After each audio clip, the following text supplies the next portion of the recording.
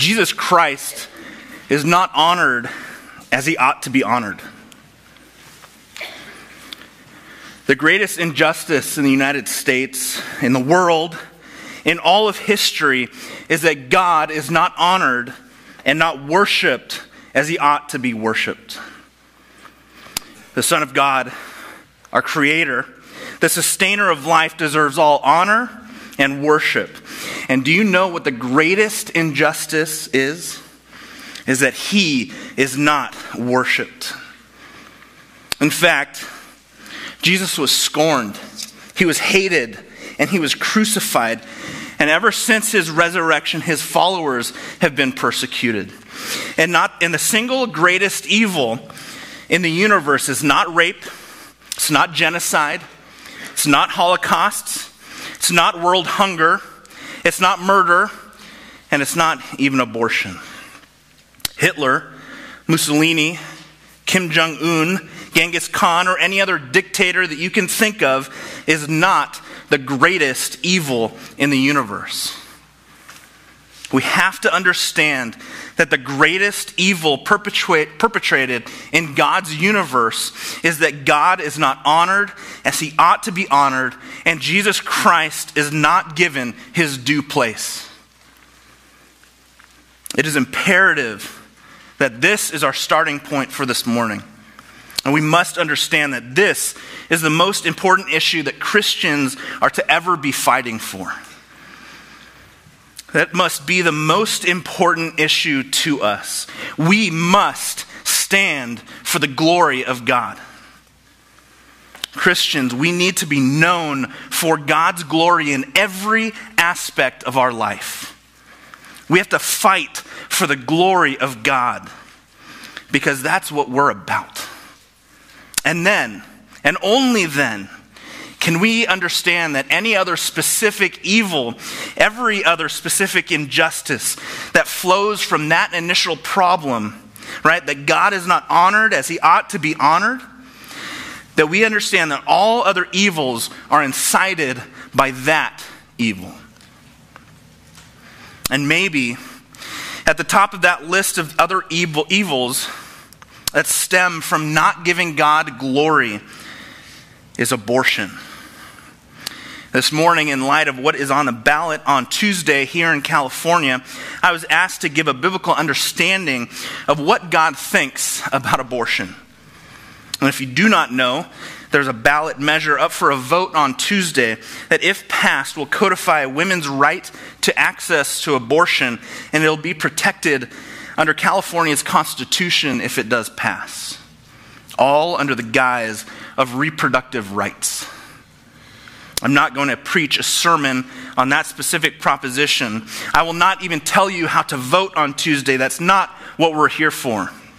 The point of this morning is to see what God's word has to say, and then let God's word have its effect in your life. You know, as I was preparing for this morning, I debated whether or not to make a PowerPoint that shows the atrocity.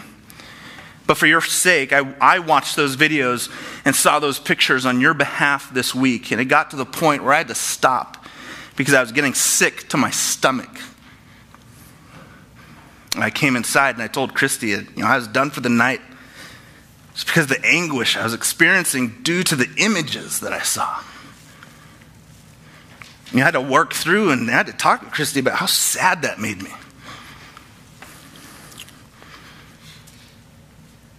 And I'm not going to show the images because my goal is not to shock you.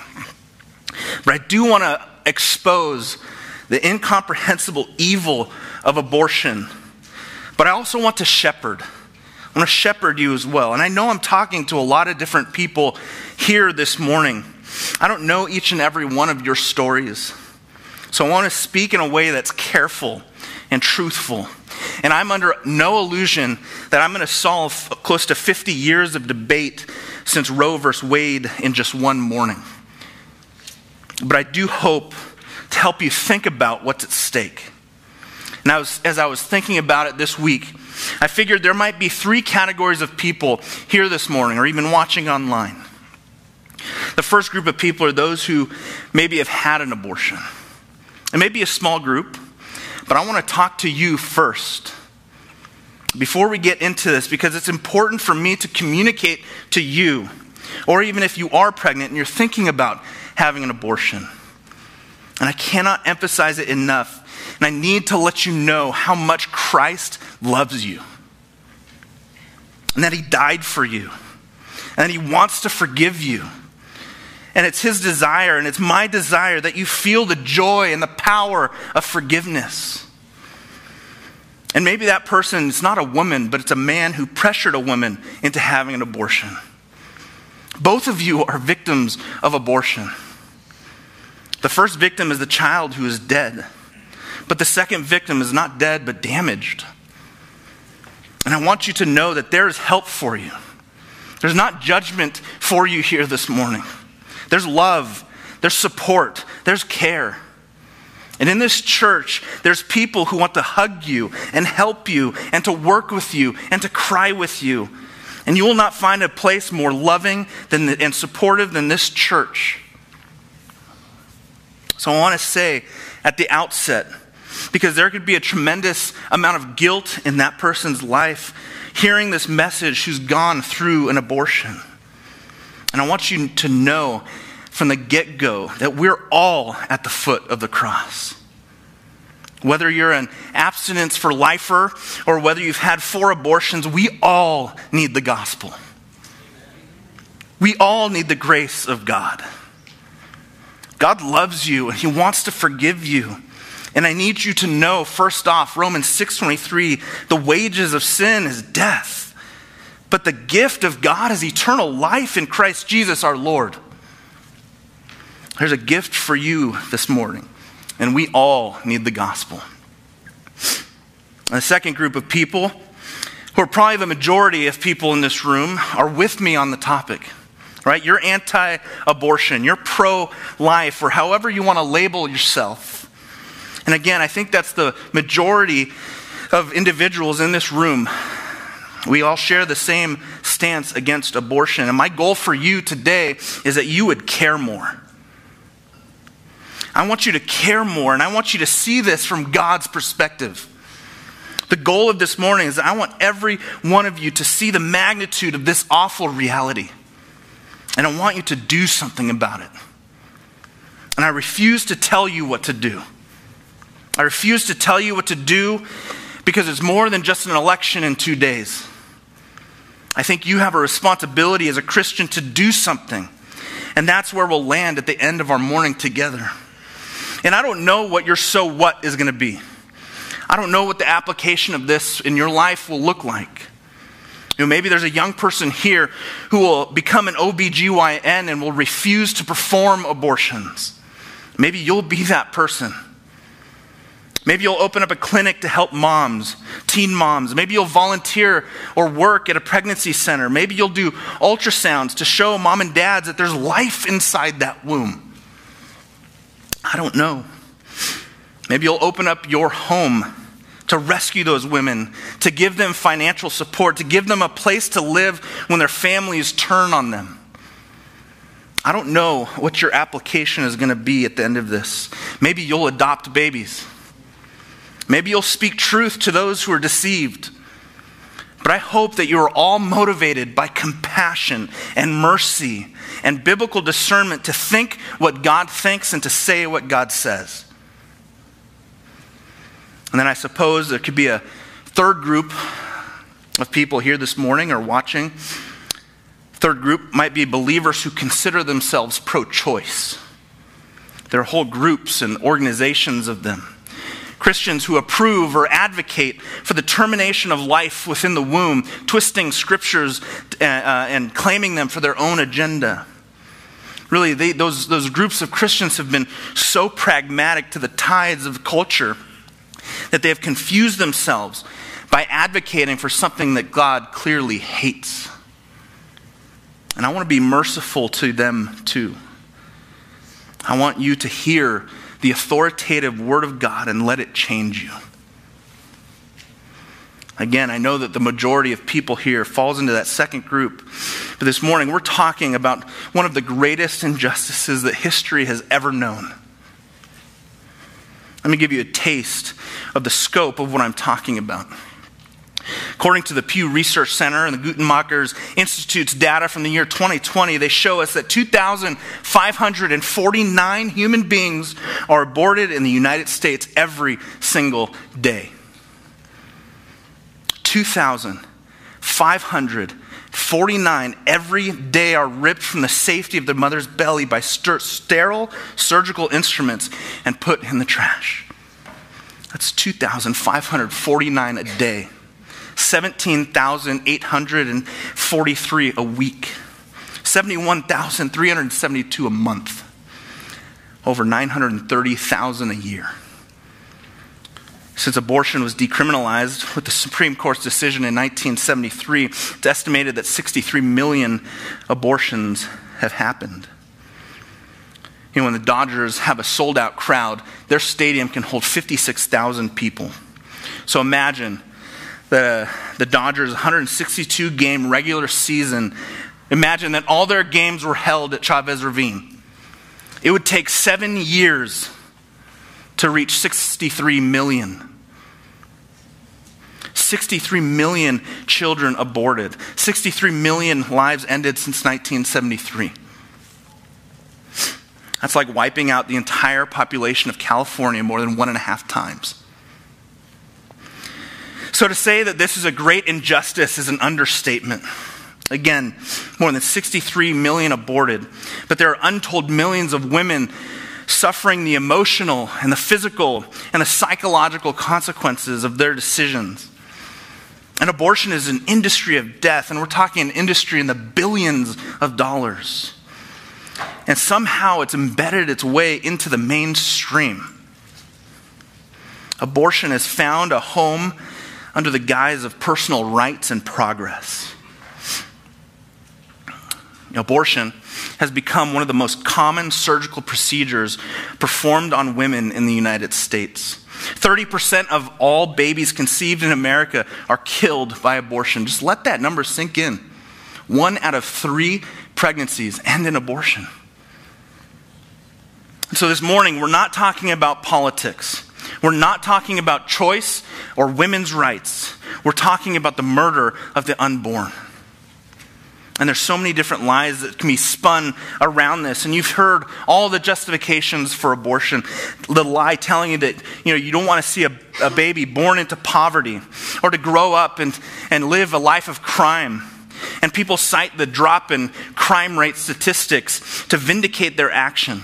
Right? We don't want to see children who have otherwise will live horrible lives, living in neighborhoods filled with drugs and crime. All lies. Lies. If you're pregnant or you know someone who's pregnant, don't believe the lies. Don't believe them. Don't believe the lie of unwanted babies. I talked to my wife last week and I got her okay to say this. We'll take that baby. We'll take that baby. And there's hundreds of families between this church and churches who are like-minded who will take those babies. There's no such thing as an unwanted baby. Christians have been rescuing babies since the first century in the Roman world, and they're still doing it today, and they're still willing to do it today. When people defend abortion, it often boils down to a sense of differences between a baby who's inside the womb and outside the womb. Right? There's usually 4 differences here. First off, they say, the baby is aborted, that the baby who is aborted is usually it's just smaller. Right? It's smaller than a baby who's outside the womb, but that's a horrible argument. Many of you have had friends who've reached out to you, or maybe you yourself have had a premature baby. I've heard stories and read stories of babies born at 21 weeks, weighing just a little over a pound. And they fight in the NICU and with their tubes in their noses and the bassinet warmers. And you have to gear up to see them because they're so vulnerable. And the years go by, and before you know it, they're celebrating their 5th birthday, like nothing ever happened. So the size of the baby isn't a factor. The second series of differences that people identify is the level of development. The level of development, but that's a dangerous and slippery ethical slope. Think back to when you graduated high school, right? You were far more intelligent then, right? But that argument, in all seriousness, it falls hopelessly short. Right? Take that argument to people of slower mental capacity or to the disabled. Who is going to argue for their destruction because they have less development? Nobody. The third difference that people talk about is environment. They say it's okay to crush and cut up a baby inside the mother's womb, but it's unacceptable to do that outside the womb. Right? You'd go to jail if you did that to a baby who's outside the womb. But a human's right and privileges do not change based upon your environment. And the fourth discrepancy or difference, they say, because the baby is in the womb, it's dependent upon the mother for everything. Okay, I have a 3-year-old. She cannot make a peanut butter and jelly sandwich. She's dependent upon me. Think of your own life. Maybe you have parents, aging parents who might be on dialysis or some life-sustaining medicine. And their dependence upon that medication or upon those procedures doesn't make them any less worth in their life. It's a foolish argument. And so there's no such thing as an unwanted baby. And the series of differences clearly do not stand. And so that's the logical argument against abortion. And you know what? There's unbelievers who are against abortion. And they might try to convince people by showing the raw images, the videos of abortions, right? But I don't think I don't have to show you pictures or videos of drunkenness or adultery for you to understand the evil behind them, right? This morning, again, we're talking about the murder of the unborn. An abortion is an act of violence that kills a living human being, and we need a biblical understanding of the injustice of abortion. That's my introduction. So the title of this morning is Unmasking the Evil of Abortion. And I have 11 points this morning. Don't worry, we'll go through them quickly. 11 points, biblical principles against abortion that I want to share with you. Number one, and Linda graciously gave us both sides of the notes to write all you want. Number one, abortion destroys what God created. Abortion destroys what God created. Church, conception is an act of God. Genesis 29:31 does not stand alone in the Bible as it identifies God's sovereignty over the womb. Genesis 29:31 says this: when the Lord saw that Leah was hated, he opened her womb, but Rachel was barren. God's creative wisdom and power is always identified as sovereign over the womb in the Bible. The Lord is the one who opens and closes the womb. There's lots of verses that you could use here, but Jeremiah chapter 1 verse 5 accompanied with Galatians 1:15 both speak of God knowing beforehand, his foreknowledge of personhood inside the womb. Listen to the words of Jeremiah the prophet in chapter 1:5. Before I formed you in the womb, I knew you, and before you were born, I consecrated you. I appointed you a prophet to the nations. So when did that happen, Jeremiah? It happened when he was still in the protection of his mother's womb. God knew him intimately before he was born. God had a plan for his life, and that's the case with every single life, every conception, every single birth. Paul spoke in a similar language in Galatians chapter 1 verse 15. He says, but when he who had set me apart before I was born and who called me by his grace was pleased to reveal his son to me in order that I might preach him among the Gentiles. God's hand is on all people at the time of their conception. He's the one who initiates that opening life-giving act. He sustains and holds together all things by his creative, sovereign power, and he has a plan for each and every life. And he's the one, according to 1 Timothy 6:13, who gives life to all things. God is the giver of life, and abortion destroys what God has created. And I know what you're thinking. You have to answer the question, Matt, when does life begin? Well, let's take a sample of some medical textbooks, if you will. And it may be a shock to hear, but medical standards seem pretty clear. I'll just read a few excerpts out of some textbooks from classes I surely would have failed if I was in med school. Keith Moore's The Developing Human, Clinically Oriented Embryology, 10th edition, says this: human development begins at fertilization, when the sperm fuses with an egg and to form a single cell, the zygote.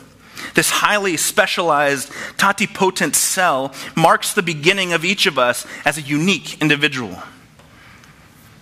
In Human Embryology and Teratology, 3rd edition, the authors say this, quote, although life is a continuous process, fertilization is a critical landmark because under ordinary circumstances, a new genetically distinct human organism is formed when the chromosomes of the male and female pronuclei blend in the oocyte, end quote.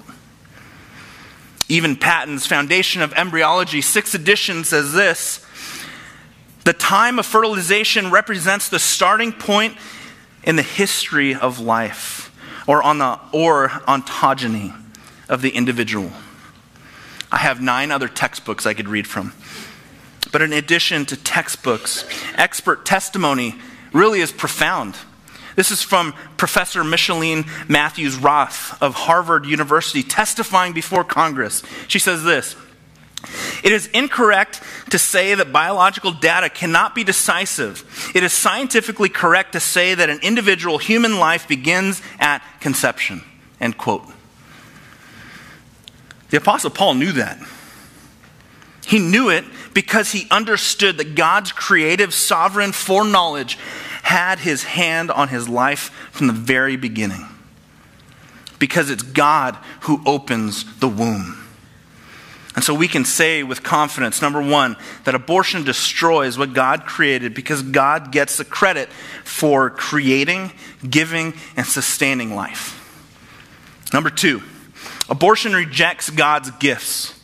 Abortion rejects God's gifts. Psalm 127 verse 3 says this: behold, children are a heritage from the Lord. The fruit of the womb are like a reward, like arrows in the hands of a warrior are the children of one's youth. Blessed is the man who fills his quiver with them. He shall not be put to shame when he speaks to his enemies in the gate.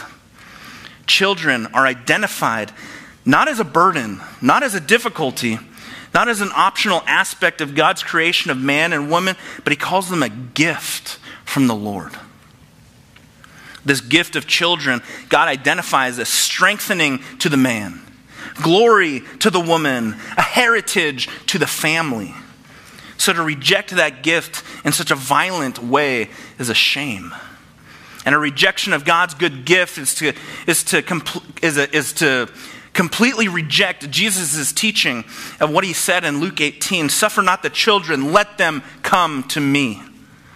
And that passage is such a beautiful statement about Christ's compassion and love to the little children.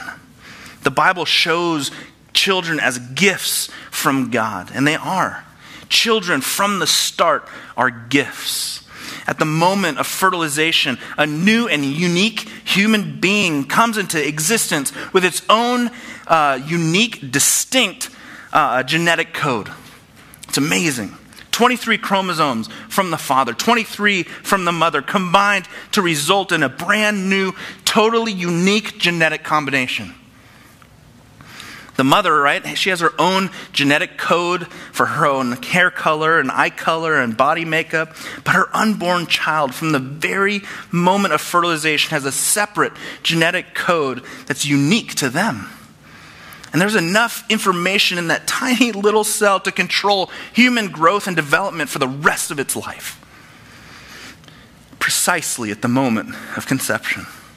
That is an incredible gift from God. It's an incredible display of sovereignty and wisdom and power.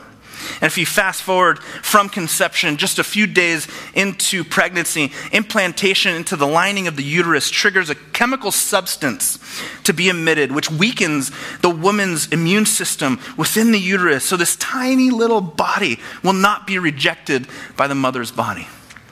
And so if this tiny little embryo was simply an extension of the woman's body, right? Say maybe a mass of tissue, there would be no need to locally disable the woman's immunity. But a few days after implantation, gastrulation begins. And you say, what in the world is gastrulation? Let me tell you. It's been fascinating this week, studying this, by the way. Gastrulation is the process by which an embryo is transformed from a single ball of cells into a multi-layered organism. By folding in on itself, it begins to take the shape and differentiate its cells into specialized cell types. Cells that become muscles and skeletons and intestines begin on the outside, but during this dramatic change, they make their permanent home on the inside. One scientist says, it's not birth, it's not death or marriage, but gastrulation that is truly the most important time in your life. What a wonderful demonstration of wisdom and creativity and design of God. All part of God's creative gift, the gift of life in giving children. And all of this happens far before the woman ever knows she's pregnant. And side note, and that all happens well within the legal statuses of our country to destroy that life.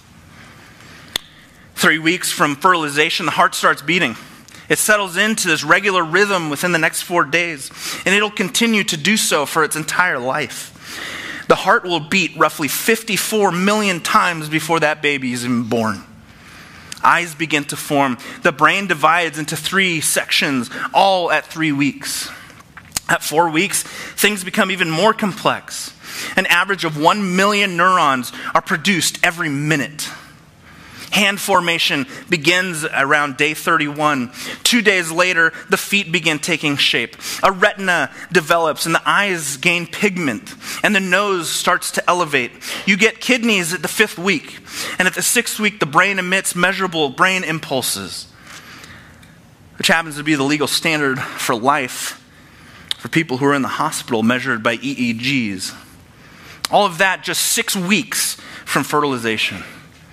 Small bodily movements can be observed at this time. The embryo responds reflexively to stimulus and may even be able to feel pain at that time. A professor at Gothenburg University in Sweden says, even at this early in pregnancy, the embryo is extremely lively and in constant motion, sleeping for only brief periods. Bone ossification has begun. Lips have appeared. All 20 teeth buds are in the gums. The diaphragm is formed. The kidneys are producing urine, and the stomach is producing gastric juices. There's distinct leg movements. After 7 weeks, hiccups have been observed. Ovaries are identifiable. A 4-chambered heart has reached its completion. Fingers and toes distinctly separated. Knee joints are present, and the embryo develops the ability to smell. All before the 8th week of pregnancy. And you're saying, why are you going through all of this detail? If you visit the Planned Parenthood website, you find a chart almost boasting that most abortions happen before 8 weeks. And we just walked through the first 8 weeks. That's an astronomical number of abortions that take place within those first 8 weeks. Those are the hands. Those are the hearts. That's the skin and bones that are chopped up, poisoned, or suctioned out of the protection that God has designed for that baby. It's violence perpetrated in the name of mercy, or in the name of freedom, or the name of personal autonomy, and it's horrible exploitation. Ultimately, abortion rejects God's gifts. Number 3, abortion attempts to dethrone God as the maker of his people. Psalm 100 verse 3, know that the Lord, he is God. It is he who has made us, and we are his people, the sheep of his pasture. Abortion attempts to dethrone God as the maker of his people because it refuses to recognize that God has rights over you and your body. It's not about your rights when you become a Christian. It's not about your desires or your will. You become a slave of God. You belong to him. Your body is his. Your life is his. And that's why abortion is such a radical assault on the kingship of God. He is the maker. He is the sustainer of his people. He's the one who makes them. He is the one who sustains them. He gives them life, and only he has the prerogative to take it. And Planned Parenthood says that 55% of abortions happen at or before 8 weeks. But get this, they brag, they boast that only 1.4% of abortions happen after 20 weeks. This is when viability, that word viability, becomes a crucial word. As science and medicine improves over time, viability becomes earlier and earlier in pregnancy. And the definition of viability becomes broader and broader. So what Planned Parenthood is saying is that 1.4% of abortions occur after 20 weeks. And at that point, there's a pretty good chance of survival outside the womb. And you think, okay, 1.4%, that's not that bad. But I have a calculator. If you do the calculations, out of the 2,549 children aborted today, 36 were viable. In the last year, that means over 13,000 were viable. 13,000 babies that had a great chance of survival outside the womb. That is shocking. Planned Parenthood, that is no defense. That's an abomination. That is a usurping of God as the maker and sustainer of his people. Number 4, abortion refuses to recognize the wonder and the wonder of life and the power of God. I'll say it again if you're taking notes. Abortion refuses to recognize the wonder of life and the power of God. I remember the first day I met Mackenzie, my firstborn. Well, I remember the first day I met all my kids. But I remember MJ. She was so beautiful. Little chubby hands, cute little nose. And I worshiped God the moment I saw her. And I thought, this is just amazing. And I marveled. And as we took pictures and videos over the years, and her little mannerisms and personality that she's had since day one, she still does today. She still does those things now 10 years later. When I think back, looking at the little ultrasound monitor and getting to see grainy black and white pictures of hers and listening to her little heart beat 1,000,000 times a minute. And I rejoiced then and I rejoice now thinking back on those times. That was baby MJ. And more than that, I know that was the wonder of life and the power of God on demonstration. If you have your Bibles, go to Psalm 139. Psalm 139, verse 13.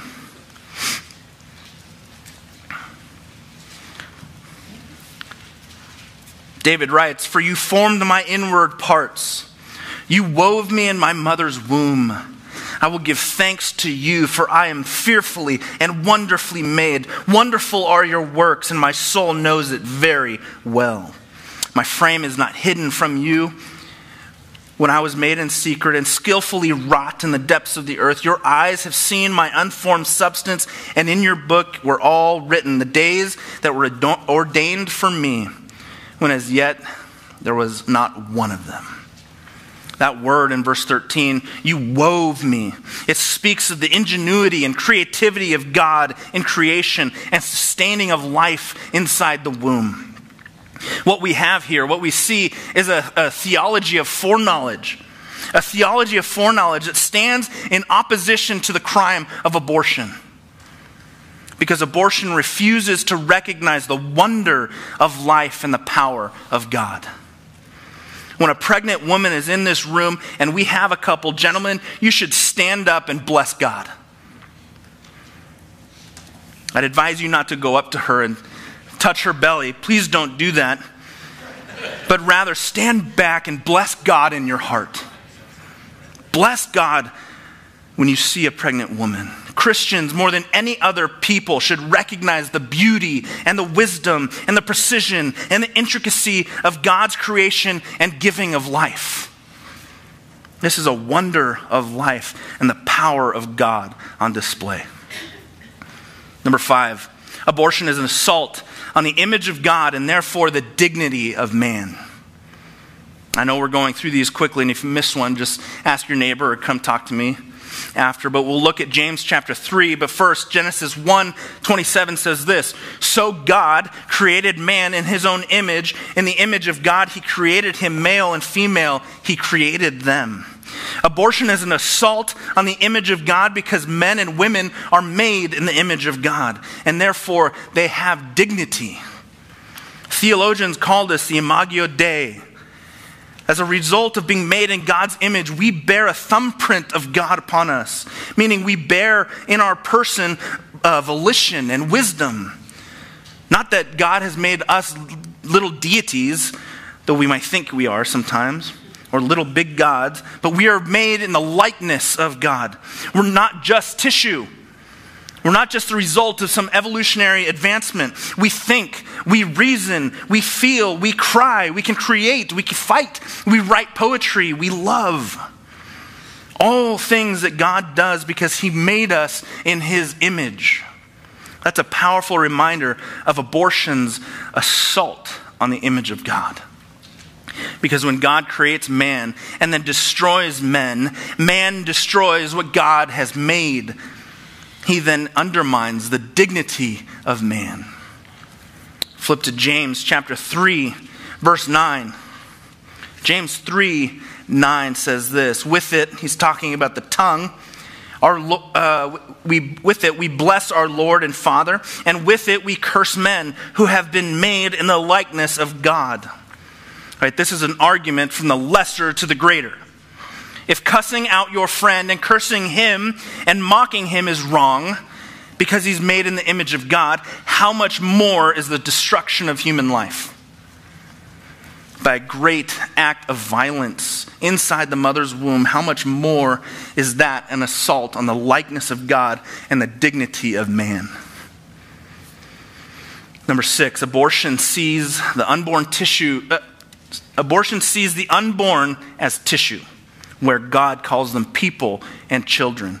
Abortion sees the unborn as tissue, where God calls them people and children. And we've talked about this some already, and I have tons of verses, but Isaiah chapter 49:1 would be an example. It says, "Listen to me, O coastlands, and give attention, you people from afar. The Lord called me from the womb, from the body of my mother. He named my name." Or you could take a sampling again of Jeremiah 1:5, or what we've already seen in Galatians 1:15, all evidence that God sees the unborn as people. But I think it's important for you to write this reference down, Exodus chapter 21, verse 22 through 24. It's from the Israelite civil code of law, thousands of years ago, and we do have a similar law on our books, right? This is what it says: if there are two men fighting, and one of them hits a pregnant woman, so her child is born, and there's no harm, he'll suffer a fine, and the husband will impose on him. And it'll go to the judge's determination. But what if the baby is harmed? If something worse happens as a result of that blow, the penalty is life for life. Life for life is still the law in California. Under the Penal Code 187, if you murder a pregnant woman, you can be charged with a double homicide, unless you're a doctor in an abortion clinic. In Genesis 16, verse 4, talking about Hagar and Sarai, the Hebrew uses the same word for a baby, whether it's inside the womb or outside the womb. It's a child inside and it's a child outside. And in our scientific age has given us more permission to destroy a zygote than it has to kill a baby. In Luke chapter 1, verse 41, Elizabeth hears the greeting of Mary, and the baby leaps within her womb. Elizabeth is filled with the Holy Spirit, and she exclaims with a loud cry, "Blessed are you among women, and blessed is the fruit of your womb." Expression, emotion, and joy, all attributed to this baby's leaping at the sound of the Messiah. These babies are more than just a clump of cells or the mother's tissue. Number 7, abortion fails to fear the judgment of God. Abortion fails to fear the judgment of God.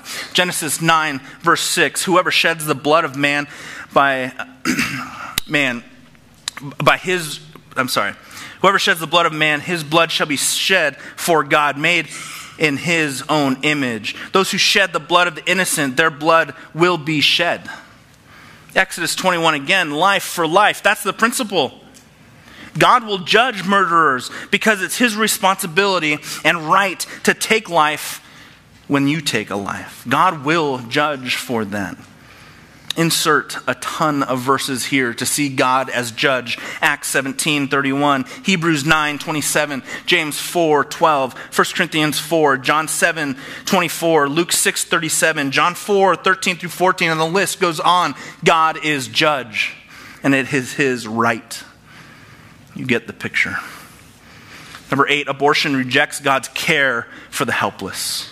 Abortion rejects God's care for the helpless. Psalm 82, verse 3 and 4, give justice to the weak and the fatherless. Maintain the right of the afflicted and the destitute. Rescue the weak and the needy. Deliver them from the hand of the wicked. The modern abortion promoters couch abortion in terms of mercy and care for women. It's the opposite, in fact, because abortion rejects God's care for the helpless. Over 20 times in the Old Testament, you hear God's anger towards the shedding of innocent blood. Psalm 82, we just read it, speaks that we ought to stand for justice for the weak, that justice for the disenfranchised. And so who is weaker? Who is more susceptible? Who is in a greater place of need than that of an unborn child? Isaiah 49:15 is an excellent example of compassion. Can a woman forget her nursing child or the son of her womb? Even these may forget, but God will not forget you. God's care and compassion extends to children, even the unborn. Number 9, abortion misunderstands God's plan for suffering. Abortion misunderstands God's plan for suffering.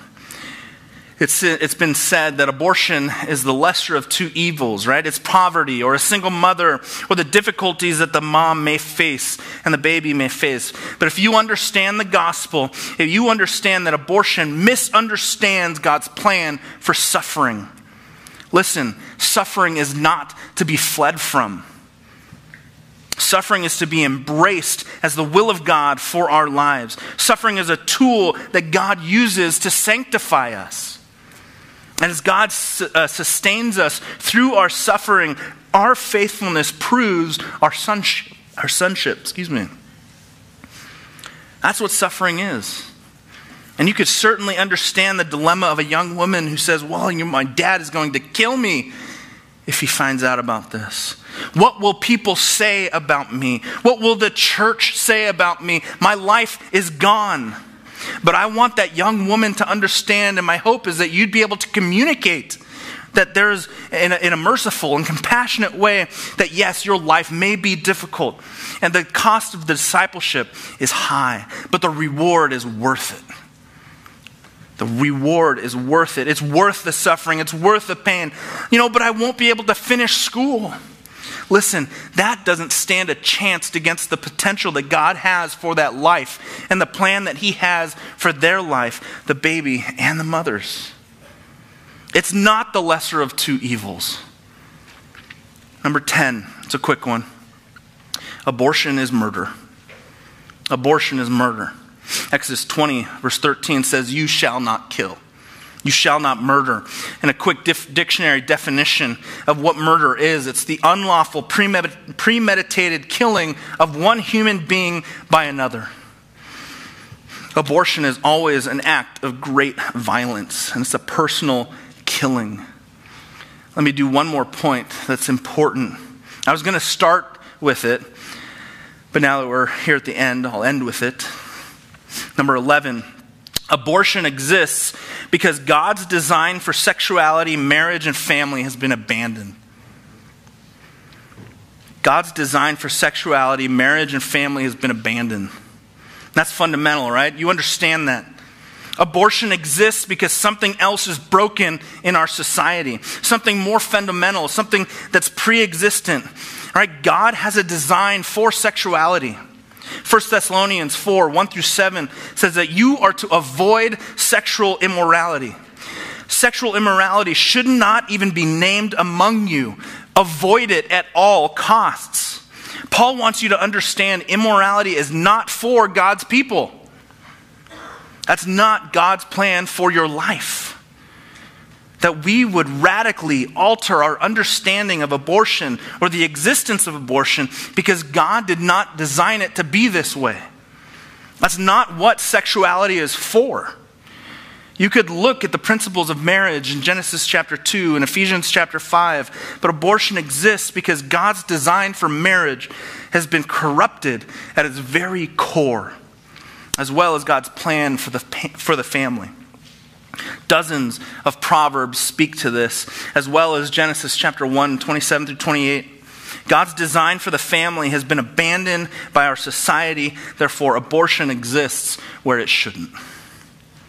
And there's so much more that could be said about abortion. I'm going to stand up here after a service to point you to some good resources as you think through this issue, as you wrestle through Scripture to know where do you stand on this topic. And this has been debated for decades, and we could talk about instances where the woman's life is being threatened in the pregnancy, or rape, or incest, those rare and hard cases that abortion advocates bring up. I told you at the beginning that I'm not going to tell you what to do, or I'm not going to give you application for this morning. Instead, I want to close with you thinking about the implications, about the principles of what I shared this morning. Seriously, there are thousands of ways to apply this to your life. But let me give you 3 implications quickly. Number 1, the gospel is our only hope. The gospel is our only hope. You could crusade against abortion the rest of your life, but if you didn't have the gospel, it'd be worthless. You could save 10,000 babies somehow, but if you didn't have the gospel, if it wasn't the gospel that you were championing, then it wouldn't matter in eternity. And I want you to have this as you walk away from here. I want you to feel the weight and the heaviness of this incomprehensible evil, that the gospel is our only hope. Not political reform, not violence. It's the gospel. It's the only thing that can change the heart of sinful man. It's the only thing that can change a sinful society. And it happens by the new birth, one person at a time. It's the gospel. Another implication to jot down, truth is our responsibility.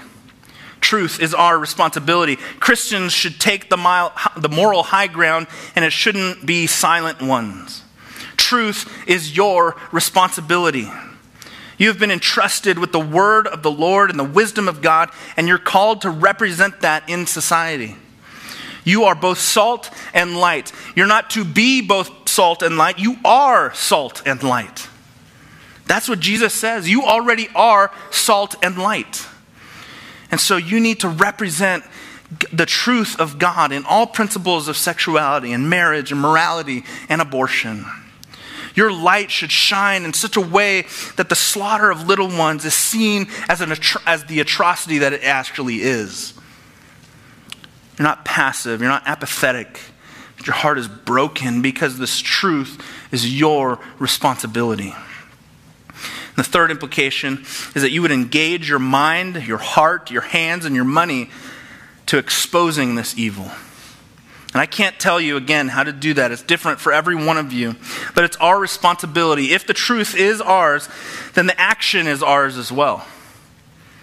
And we must do that in a way that honors God by obeying His commands. All the while representing kindness and compassion and mercy, the mercy of God to a hurting world that needs the gospel. And so if we can do that, then this morning was well spent. Let me pray. Father, we give you honor. We see you in your proper place. You are creator and the giver of life, sustainer of life. We recognize that. As we think about these issues in our society, I pray that you would give us hearts of compassion and kindness and mercy to those who are lost. May we be champions of your glory. May we be champions of your glory as we share the gospel. For that's the highest priority. We want to see people in our culture glorifying you. We want to see them worshiping you. Grow that desire in our hearts. Give us opportunities to share the gospel with a lost world who is in the dark. As we are salt and light, may we season those around us and be like a lighthouse, a city on the hill. As we proclaim the truth to those who do not know you. God, we love you so much, and help us as we think through these issues. Give us a good rest of the morning. In your name, amen.